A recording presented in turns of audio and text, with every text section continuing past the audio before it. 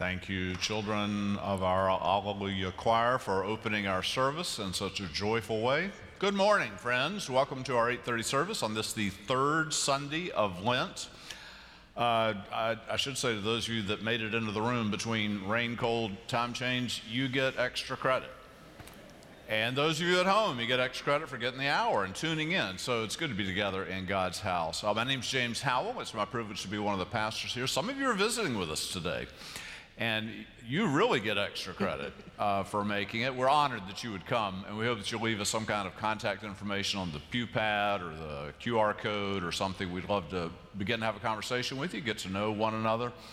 That would mean a lot to me and to all of us. I'm up front this morning with my friend and colleague, Reverend Jessica Dason. Good morning. It is good to be together. Friends, we want to make sure you know what is happening in the life of the church, so make sure you take a look at our This Week at Myers Park. That's tucked inside your bulletin. I know we love to recycle our bulletins here, but guess what? You can take this one home. So make sure you hold on to it and take it home and put things on your calendars. I want to draw your attention to a special event that we have coming up on March 20th with author Karen Gonzalez. That will be happening at 7 p.m. and she is the author of the book Beyond Welcome. You'll want to make sure that you come and join us for that special event. Friends, it is good to be together. Let us continue on in worship.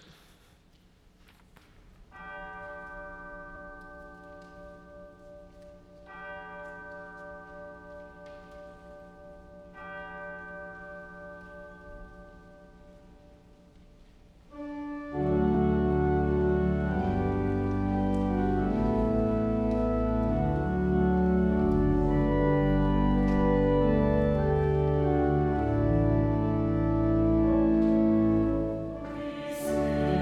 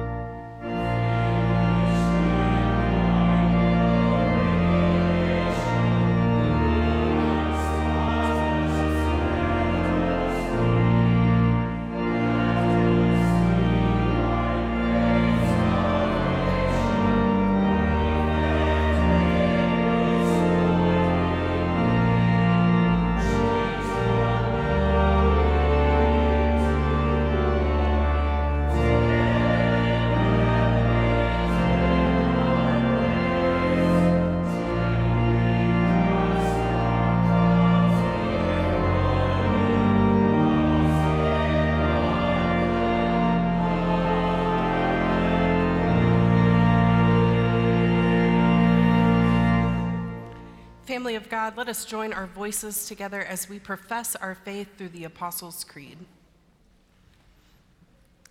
I believe in God, the Father Almighty, maker of heaven and earth, and in Jesus Christ, his only Son, our Lord, who was conceived by the Holy Spirit, born of the Virgin Mary, suffered under Pontius Pilate, was crucified, dead, and buried. The third day he rose from the dead. He ascended into heaven and sitteth at the right hand of God the Father Almighty. From thence he shall come to judge the quick and the dead. I believe in the Holy Spirit, the holy Catholic Church, the communion of saints, the forgiveness of sins, the resurrection of the body, and the life everlasting. Amen.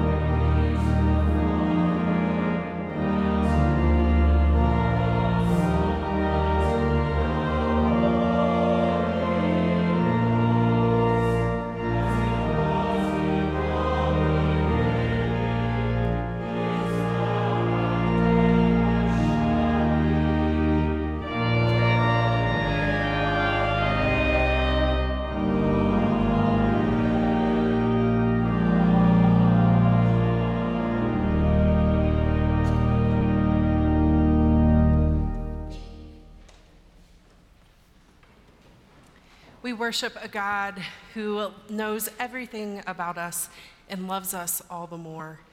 Friends, let us release to God those things that may separate us from experiencing the fullness of God's love. Please join me in the prayer of confession. Gracious God, our sins are too heavy to carry, too real to hide, too hidden even to realize, and too deep to undo. Forgive what we hesitate to name, what our hearts can no longer bear. Set us free from a past that we cannot change. Open us to a future in which we can be changed.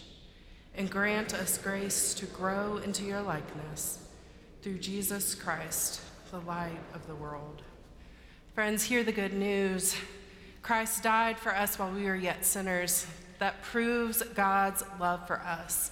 In the name of Jesus Christ, you are forgiven. In the name of Jesus Christ, you are forgiven. Glory to God. Amen.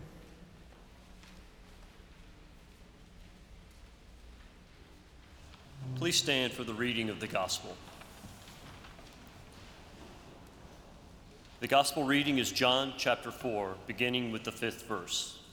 So he came to a city of Samaria, near the field that Jacob gave his son Joseph. Jacob's well was there, and so Jesus, wearied as he was with his journey, sat down beside the well.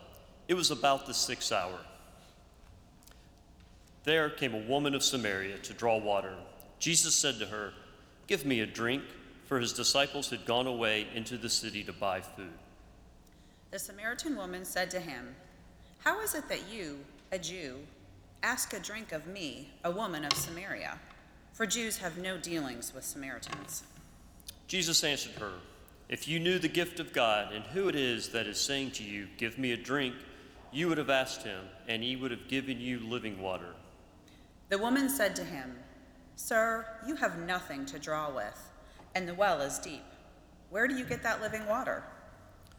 Jesus said to her, "Everyone who drinks of this water will thirst again, but whoever drinks of the water that I shall give him will never thirst.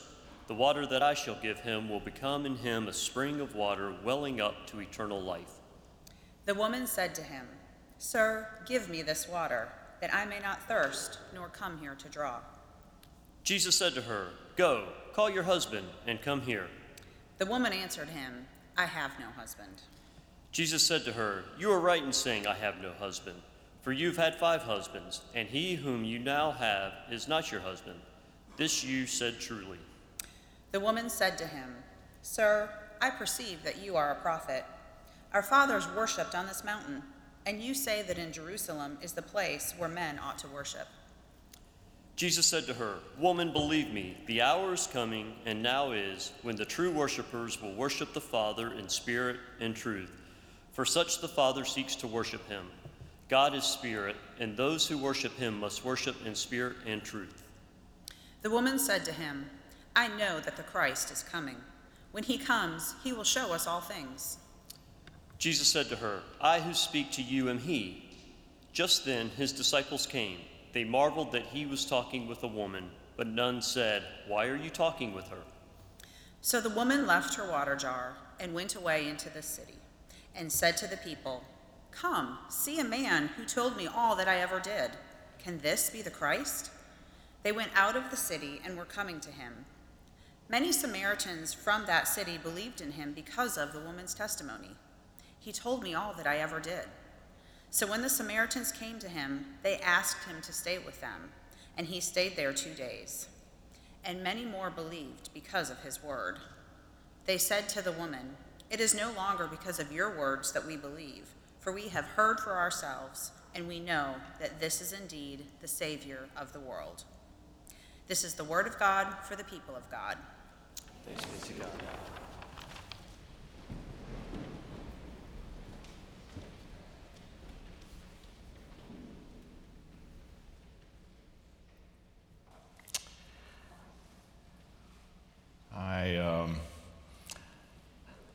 I love the Bible kind of despite itself. There's so much in the Bible that is hard, it's weird, it's not quite a page turner.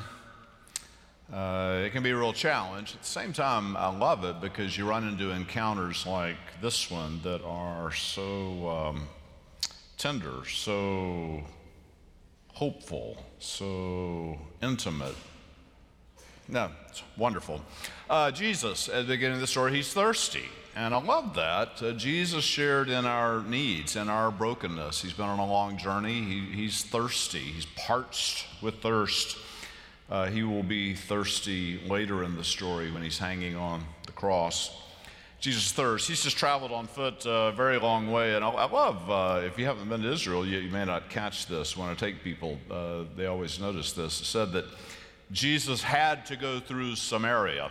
We read that like, I was going to Knoxville and I had to go through Asheville, right? But it's not like that at all. In the ancient world, when you heard he had to go through Samaria, people would say, I don't think so. That's the hard way to go. The easy way to get from where Jesus was going, from where he had been to where he was going, was most certainly not to go through Samaria. I've taken groups there. I took Uyan Kim on a group there years ago. Young clergy, it's hard to get there. A long, winding road, rocky, up and down. It's really difficult. It's difficult today, not just because of the geography, but it's also the most endangered part of the West Bank. You may read about the city Nablus now and then, a place of great tension. It was a place of great tension back then. Jesus had to go through Samaria. Tells us something about what he was about. The Greek word "day" is it should be translated something like there was a divine necessity that he go through Samaria. It wasn't the easy way like Asheville heading to Knoxville. It was hard for him to get there, but he had to go there. He had to go there. It was hard for him to go there. Sometimes people say to me, it's hard for me to find God. I wonder if it's hard for God to find you. I wonder if it's hard for God to access the troubles of the world. But God doesn't mind if it's hard. The best line, I think, in the book The Shack is the following. Mac is talking to the Jesus character, and he says, they're talking about Jesus. He seems like a pretty open-minded kind of guy. So Mac asks him, does that mean that all roads lead to you? And Jesus responds by saying, not at all. Most roads don't lead anywhere. What it does mean is that I will travel any road to find you. I like that. A lot of roads don't go anywhere, but Jesus will travel any road to find us. It's noon, the 6th hour, when Jesus is at the well and this woman comes. I love that Jesus, a lot of times we think of him speaking to great big crowds, but Jesus' real capital is in one-on-one encounters, right? He's never thinking, I need to be speaking to 10,000 people. He's interruptible. He can talk to just one. It's one by one that matters to Jesus. And here, he, a man, is talking to a woman. We can hold on to the Samaritan stuff for a minute. Jesus, a man, is talking alone with a woman, and when the disciples come up, they're so thick-headed. They've not been around Jesus long enough to understand what he's about. Their minds go to a dark place, and they say, oh, a man is talking to a woman. They do that thing. It's just pathetic. And what did the woman think, right? She doesn't know who he is. She comes to the well, and he's there, and he says, can I have a drink? I read a commentary this week that asked if she wondered if he might be flirting with her. It's interesting, isn't it? What did she think? This man talking to her. That flirting question made me wonder, what is flirting anyhow? And I got to wondering if flirting isn't sort of a superficial veneer over the craving that we all have for love and tenderness, kind of hoping. It might come from this person. Jesus talks to the woman. The Bible, so typical even of the Bible. It's part of why it's hard to love the Bible, but I still do. Does not mention her name. It's so often the case in stories, there's a woman in the Bible talking to a man. We know the man's name, does not supply the woman's name. Ancient world makes you crazy. I will guarantee you, knowing all that Jesus was about, he asked her name.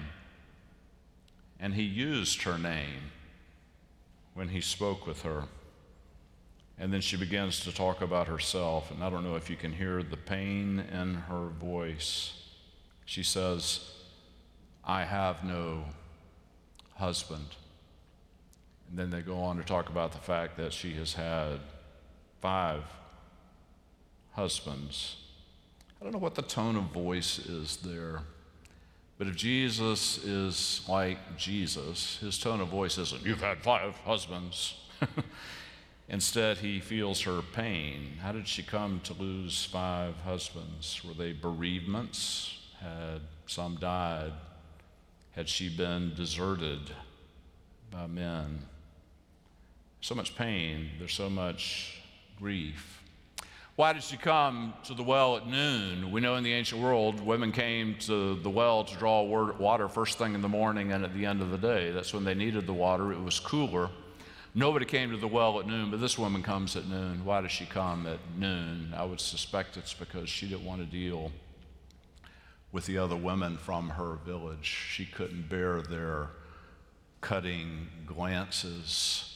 Sometimes people just don't want to be asked about their lives. I was talking to a church member recently. She said, I hate it when it comes to church and people ask, how are you doing? Because I feel like I just have to make up something. I hate being asked. Maybe she comes at noon just to avoid people. Maybe there's some shame. She can't bear their size. See, she's a Samaritan woman, and all Samaritans were accustomed to being shunned and despised, and she's a Samaritan woman. That's more reason in that world to be despised. And then she's had the 5 husbands and is with a man now who is not her husband. So she is despised within the despised within the despised. I can imagine that her eyes probably were trained mostly on the ground. That her eyes were trained mostly on the ground. What's beautiful about this story is that Jesus sees her. He hears her. He has no judgment. That's the life skill. That's the church skill that we all hope to master, is how to see and hear people and not pass judgment on them. Jesus always sees beyond the surface of people, loves them, does not judge them. I did think driving over here this morning, there actually is an exception to this, by the way. And the exception is Jesus seeing everyone and loving them dearly. The exception is Charlotte drivers. But that's another story. Jesus loves even them.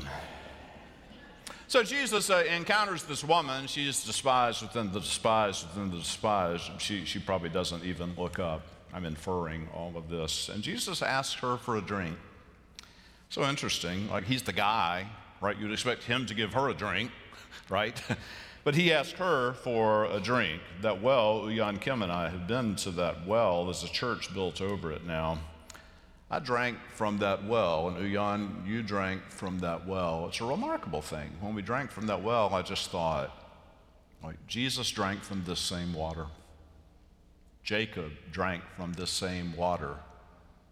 This nameless woman, Jesus knew her name, drank from this same water. And what we noticed that day is it's actually hard to get that water. There's a crank with a rope and the bucket that goes down into the well, and it's 135 feet deep. It's pretty impressive. There was a big strong guy, and he lowered the bucket down there, and then it's full of water, and he raised that thing back. It took a while, and it took muscular exertion. Jesus asked this despised woman to do something that is hard for him. You would think Jesus would say, let me give you a drink.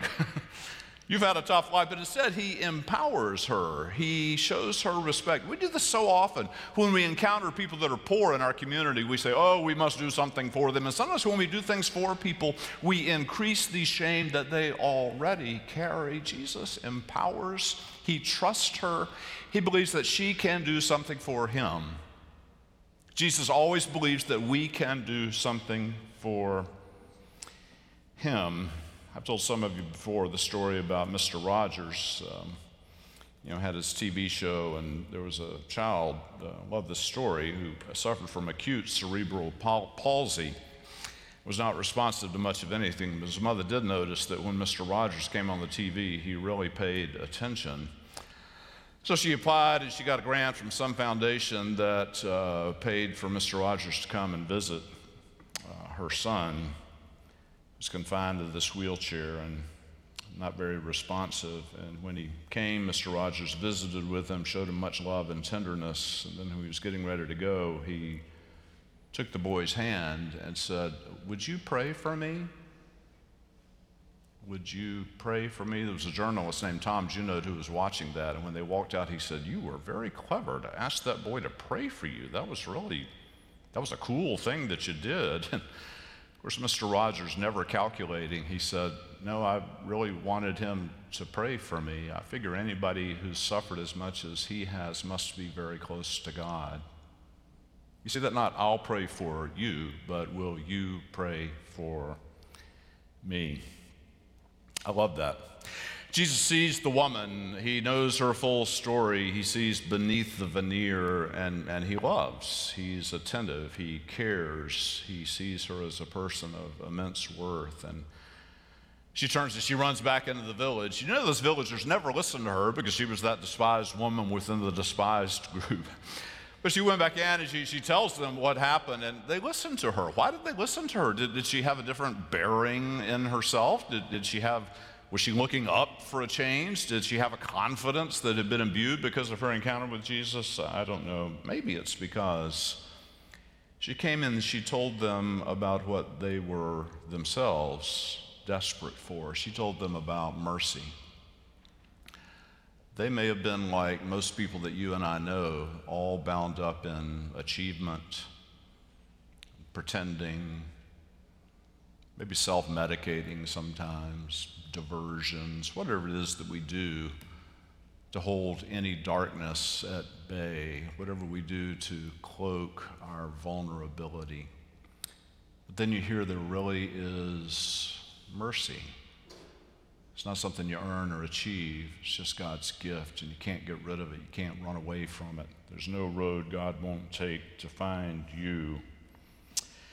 And so they come, they're moved, is what they've all been craving. I think about us. What does this mean for us? Because the stories in the Bible, not just, oh, that was a nice once upon a time story, it wasn't that interesting. The stories in the Bible, because God uses that to say, this story holds for you.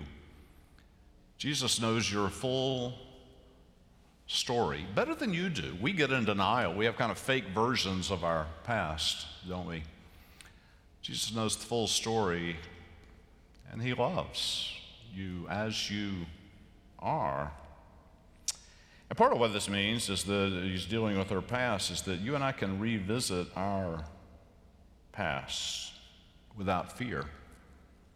We can be liberated. Our past, whatever it's been, some people have a totally sunny past. They don't know what I'm talking about, but a lot of people in their past have had some wrong turns and some pains and some sorrows and some losses and some just dumb stuff that you've done. I have. We can revisit that. Can be healed. Can be redeemed. I love Isabel Wilkerson in her great book about caste. She's talking about race in America, and a lot of people don't want to talk about our past there.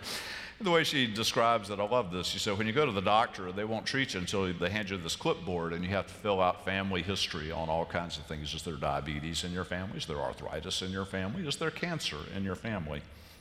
Once they know your past, then they know more about how to treat you. Jesus comes to the well at noon. And at noon, there's time that is past and there is time to come. I think it's a parable of our lives. Every time we meet Jesus, there's the past that can be redeemed, but then there is a future because he has come. Here's the last thing. It's noon. It's the bright light. This is John chapter 4. John chapter 4. I did a lot of research this week on this. John chapter 4 follows John chapter 3. I studied at length in the original Greek and found that. What happens in John chapter 3 is pretty interesting. A guy named Nicodemus comes to Jesus when? At night, not in the light of day. And Jesus says to him, you must be born again in the dark. When you're born, you're in the dark, then you come out into the light. I heard a talk the other day. They asked me to perform my ornamental function as saying the invocation at the YWCA prayer breakfast. Luncheon that they had, fundraising luncheon. It was great. This guy named John Jackson gave the talk. I got to tell you, it's the best single talk I have ever heard, maybe anywhere, but certainly at a fundraising luncheon. He was absolutely brilliant. I had in my notes what I want to tell you. First, I'll tell you a joke that he told. It pertains somehow. There was a boy, and his dad was putting him to bed, so he kissed his son on the head, and his son said, Daddy, could you bring me a drink of water? And he said, son, you've had plenty of time to drink water. It's time to go to bed now. No. So the dad's walking out of the room, and just he's about to close the door. He hears his son, Daddy, could you get me a drink of water? And the father says, son, we just talked about this. I told you no water till tomorrow. If you ask me again, I'll have to come back in here and spank you. So he goes out, closes the door. He hears a voice inside, Daddy? He listens. The boy says, when you come back in here to spank me, would you bring me a cup of water? And it kind of fits our story, persisting to get the water. Here's what John Jackson said. This is absolutely amazing without knowing what I was going to talk about or mentioning John chapter 3 or chapter 4. He said, once upon a time you were in the dark of your mother's womb, but then you came out into the light. That was good. And then he said this, now that you are out in the light, be the light. I love that. Now that you are out in the light, then be the light. It's always the broken people. It's always the wounded people. It's always those who are vulnerable. It's always those who know what human pain is about, who are able to make a difference to other people, who are able to love other people, who are able to embrace and enfold other people. They're the ones who know. What happens in the story, you have a man and a woman, and they become friends. You have a Jew and a Samaritan, and they become friends. If we could multiply that over and over all over the world, a lot of individuals would be healed, but our world would be such a different place. It'd be such a different place. You see, it's in the water. Water's amazing. When I drank from that well, I thought, Jesus drank from this water. Jacob drank from this water. The fact is, all of you have drunk from that same water. Some scientists explained this to me one time. The water in the world, it's been all over the place. Right? You see a cloud, and there's water up there. But that water, it's not just like North Carolina cloud. That water's only been in North Carolina, probably just Mecklenburg County. It's a Mecklenburg County cloud. That's the only place that water evaporated from here. It's in that cloud. It's raining on us today. That water has been all over the world. Isn't that interesting? All water, out of every well, out of every ocean, out of every stream, every cloud, every rainbow that you see. That water's been all over the place. It connects all of us. We're all connected. It's God's gift of water. It's why we baptize children. They largely are composed of water. They lived in the mother's womb, which is largely water. They need to drink water. They need water to wash. It's God's gift of water. And I think God invites us, every time it rains, I'm kind of a whiner when it rains. I think, oh gosh, it's raining. People won't come to church. I'm going to get wet. I do that. very mature spiritually, aren't I? On my better days, when it rains, I think, what a gift of God. What did the prophet Isaiah say? Is that the rain does not fall down without watering the earth and producing life. In the same way, God's word does not come down without doing its work in us. Like when it rains, when I turn on the spigot and wash my hands, when I step into the shower, when I'm thirsty. Kind of think about the great gift of God and how connected we all are, because all the water on earth is one. It's always one. Julian of Norwich, the great medieval saint, wrote this: Jesus will be thirsty until the last soul is saved and joins him in his bliss. His thirst is to have us drawn into him. I think it's in one of those beer ads. Be thirsty, my friends.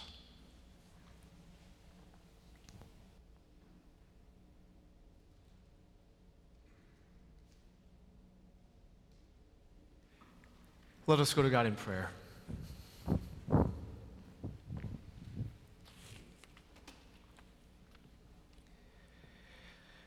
Beloved and gracious God, we gather in your house to worship and praise you this day. We gather in your house because we thirst for the living water. We trust in your love for the world and for us. In you we encounter hope that persists through all things for all people. So enable each of us to hear your calling in our lives, to grow into a person who humbly discern what to do in the light of your will and your desire for us, to be the instrument of witnessing to the living water for all your people who thirst. Lord, in your mercy, hear our prayer.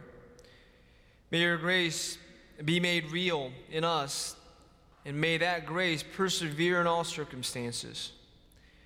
We desire to love ourselves and our neighbors as you love us, but we do often fail. We do not see our neighbors as you see them, and we are often absent from the very places you would visit. So guide our steps so that we can inhabit the space that you did and encounter the people you met. Lord, in your mercy, hear our prayer. Despite your love and your goodness, your world and your children, we continue to face pain, suffering in our homes, in our city, in our nation, all over the world. You know these things even better than we do. May we pray and act as one people to bring about healing, justice, goodness for our neighbors and strangers near and far.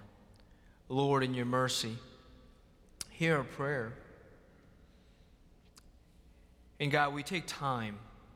We take time to lift up and remember our friends who finished their course in faith and rest from their labor. We especially lift up the families of Jerome Johnson, the family and friends, those who grieve.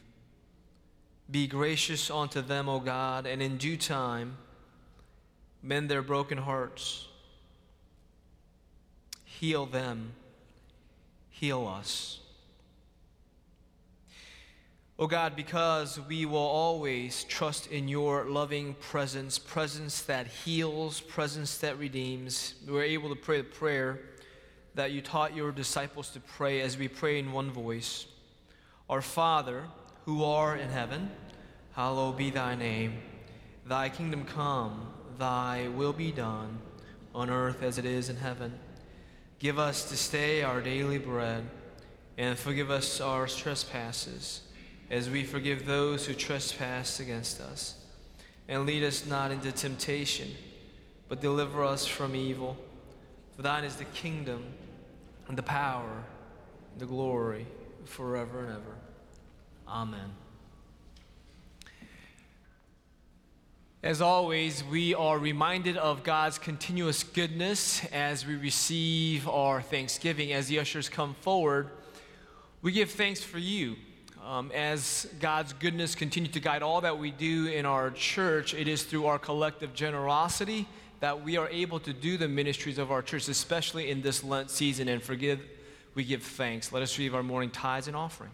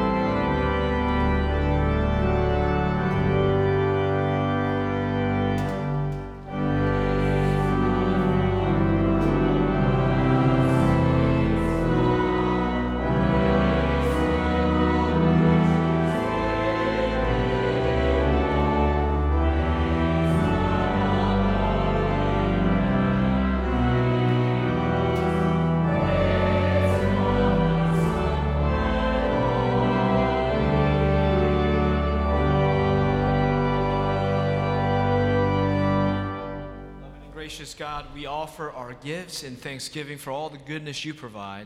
Bless these gifts in our lives so that we become a source of goodness for others. In the name of Christ, our strength and our hope. Amen.